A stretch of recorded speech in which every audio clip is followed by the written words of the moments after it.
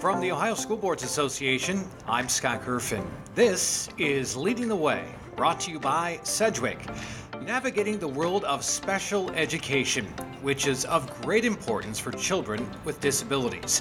Special education allows every student to reach their full potential. OSBA staff attorney John Price knows much about special education, having experience in that area. And John, I wanted to bring you on to focus an episode on special education. First of all, what is it? How does it work? Well, first of all, Scott, thank you so much for having me back on the podcast. This is a topic that's very near and dear to my heart. In the most basic terms, special education is specialized instruction for students with disabilities who attend public school. Special ed can encompass a wide range of possible instruction, accommodations, or modifications of the curriculum, which are basically designed to help students with disabilities achieve in the classroom, help them access the curriculum that is being taught to all students, and also work on specific goals that are individualized to that child. One of the key features of special ed is that it's individualized to each student. So it is kind of the opposite of what we would call one size fits all.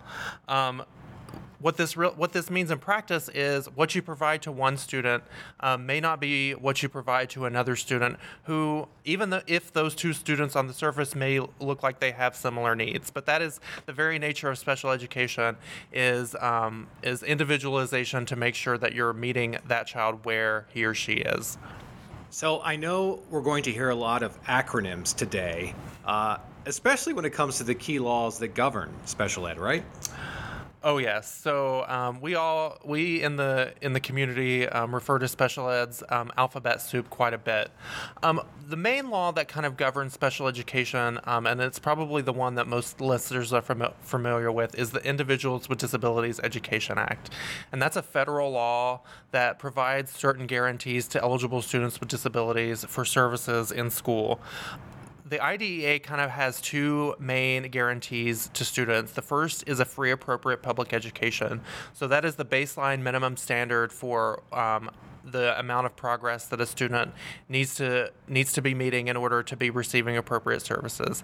Kind of the twin component to the free appropriate public education, or FAPE as we call it, is the LRE, or the least restrictive environment requirement, which also guarantees that students with disabilities are to be educated alongside their non-disabled peers to the maximum extent appropriate. So anytime you're dealing with a student who is eligible for services under IDEA, they're going to receive an IEP or an individualized education program, and that IEP needs to dictate what services the child is receiving in order to ensure that they're receiving a free public education in their least restrictive environment. There are also some other laws that actually there are a lot, but I'm going to talk about just a couple that also potentially impact students with disabilities, and that's Section 504 of the Rehabilitation Act and the Americans with Disabilities Act, or ADA. I know, again, a lot of your listeners are going to be familiar with the term 504. Section 504 is another federal law that is designed to ensure that students with disabilities are on a level playing field with their non-disabled peers. 504 and ADA are distinct from IDEA in their eligibility criteria, so there are going to be significantly more students who are protected by those two laws that may not be IDEA eligible, so that's something to be on the lookout for. But ultimately, a lot of the requirements for both of the laws are similar. But the orientation of 504 and ADA is a little bit different from IDEA in that they are non-discrimination civil rights type statutes that really seek to ensure a level playing field and access to the curriculum, whereas I look at IDEA as more of an entitlement statute, similar to Social Security or Medicaid, that provides certain guarantees to students and then funding from the federal government in order to back up those guarantees. So that's different than what you get with 504 or ADA. You mentioned individualized education program, or the IEP. What goes into one of those? So yeah, if you know anything about special education, you've probably heard the term IEP. So an IEP is a formal document that must be in place for every student who is eligible for services under the IDEA.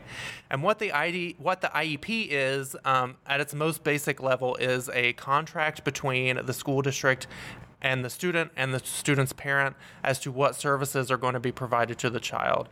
So there are a lot of formal requirements for what has to be in the IEP, but basically what it must consist of is a statement that discusses what the child's educational needs are first and foremost, and that's going to be derived from the evaluation that the school district has done for the child, and that evaluation is going to identify areas of educational need for the student. So the IEP is going to identify what those areas of needs are, be it something like reading comprehension, math computation, even behavior.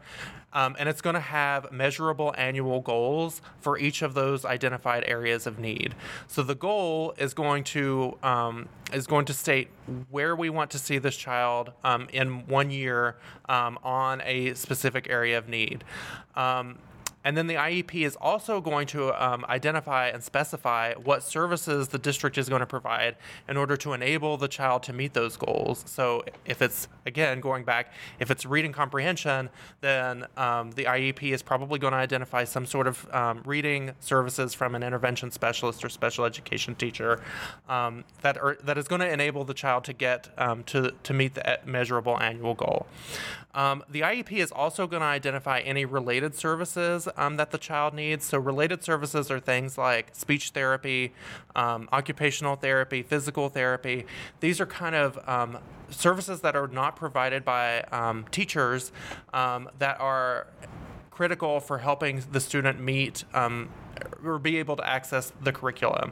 So if a student needs any of those services in order to access the curriculum, the IEP is also going to document those services, the goals that they're going to be working on, and how often and who's going to provide the services.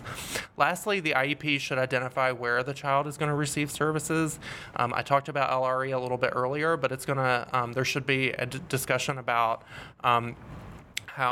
where is the child going to receive services? Is it going to be in the general education classroom, in a resource room within the school, a self-contained classroom? Whatever the IEP team decides, it needs to be noted there.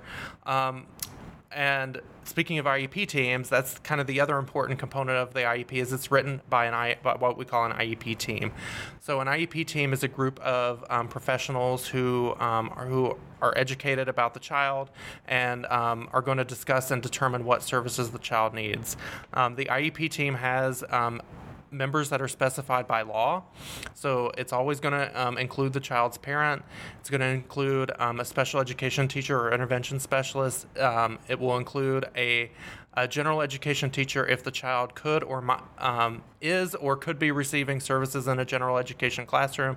And it's always going to include a district representative or someone who can commit resources on behalf of the district. But it also can include other members as appropriate, determined by the other IEP team members. So with everything you've just talked about, introduced us to, I'm sure there are issues that schools can run into when it comes to special education. What can districts do to stay in compliance? Right. So special education is one of the most highly regulated and highly litigated areas of education law. So the first and most important thing to do, at the risk of sounding too obvious, is provide high-quality special ed services to the students in your district. It's really important to be engaging with parents and to be sensitive about what you're seeing as far as what the child's needs are, making sure that staff are trained and know how to identify potential deficits, and that staff are really following those IEPs and making sure that they're providing high quality services. So that's obviously the most important thing. If you're providing high quality services, you're less likely to run into issues with parents or with the State Department of Education. Second, it's important to have IEP teams engaging and discussing these issues with parents early on. I can't tell you how many times I've seen, issues that could have been resolved really early if there had just been some plain and direct communication between a parent and an IEP team that, went far in the direction of litigation or complaints, whereas if the district and the parent had just communicated early, that could have been avoided. So really just making sure you're involving those parents in the process is going to go a long way into helping, nip potential problems in the bud. Third, there are a lot of districts that trip up over this, but it's following the formalities.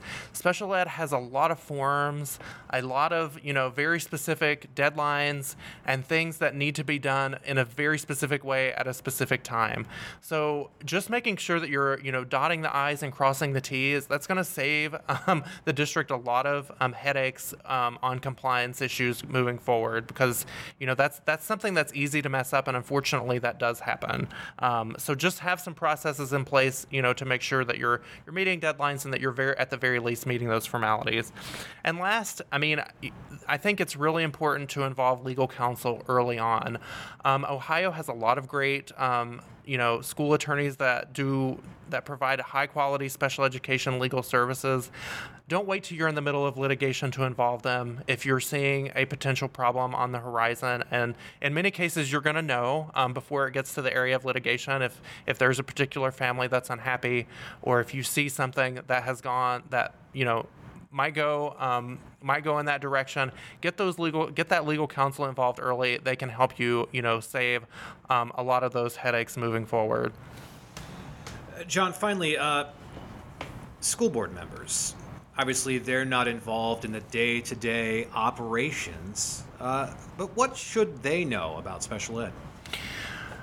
Well, that's a great question. I think a first great step is listening to podcasts like these and just consulting resources just to get an idea about what it is. Like you said, board members should not expect to have any sort of day-to-day role in these decisions. Special ed is a highly specialized area. Districts throughout Ohio have, very highly trained and specialized staff who are handling these issues, and board members should generally trust them to do what they need to do. But there are things that board members can do. I think the most important thing is to just, set an expectation and a tone that you and your district are going to provide high quality services to students with disabilities. If you can make that commitment from the top, and it can kind of permeate the culture of the district, that's going to go a long way. Special ed is a lot about attitude, and keeping people engaged in the process, even when it might be tough. That's going to go a long way, and a board member can go a long way into setting that leadership standard.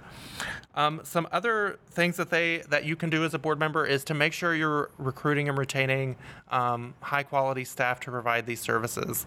The recruitment and retaining staff is really challenging in the current environment, but doing everything you can to make sure that you're bringing those good people in and keeping them who are going to provide these services is going to go a long way. And then lastly, I would just say to board members that it's very possible that you might hear, pretty emotional complaints from parents about special education issues, whether in a formal or informal setting. They may come up to you in the grocery store and, start telling you about, what is going on with their child in school. And I would encourage all school leaders to be empathetic to that, because these are parents who care about their kids. We may not agree with what they're saying, but in many cases what they're saying is coming from a good place. But also keep in mind that just because you're receiving a complaint doesn't mean that the district has done something wrong. It's important to refer those parents, to the typical channels through the IEP team, and for you as a board member, just to trust your staff to provide those high quality services, because that's why they're there. John, thanks again for coming on the podcast. I know you and the rest of the legal team have the OSBA legal hotline, so if anybody has any questions, I'm sure they can reach you there. Yes, we certainly encourage it. 855-OSBA-LAW. If you have questions about special ed, we'd be happy to answer them to the extent that we can. John, thanks again for coming on the podcast. Thank you, Scott.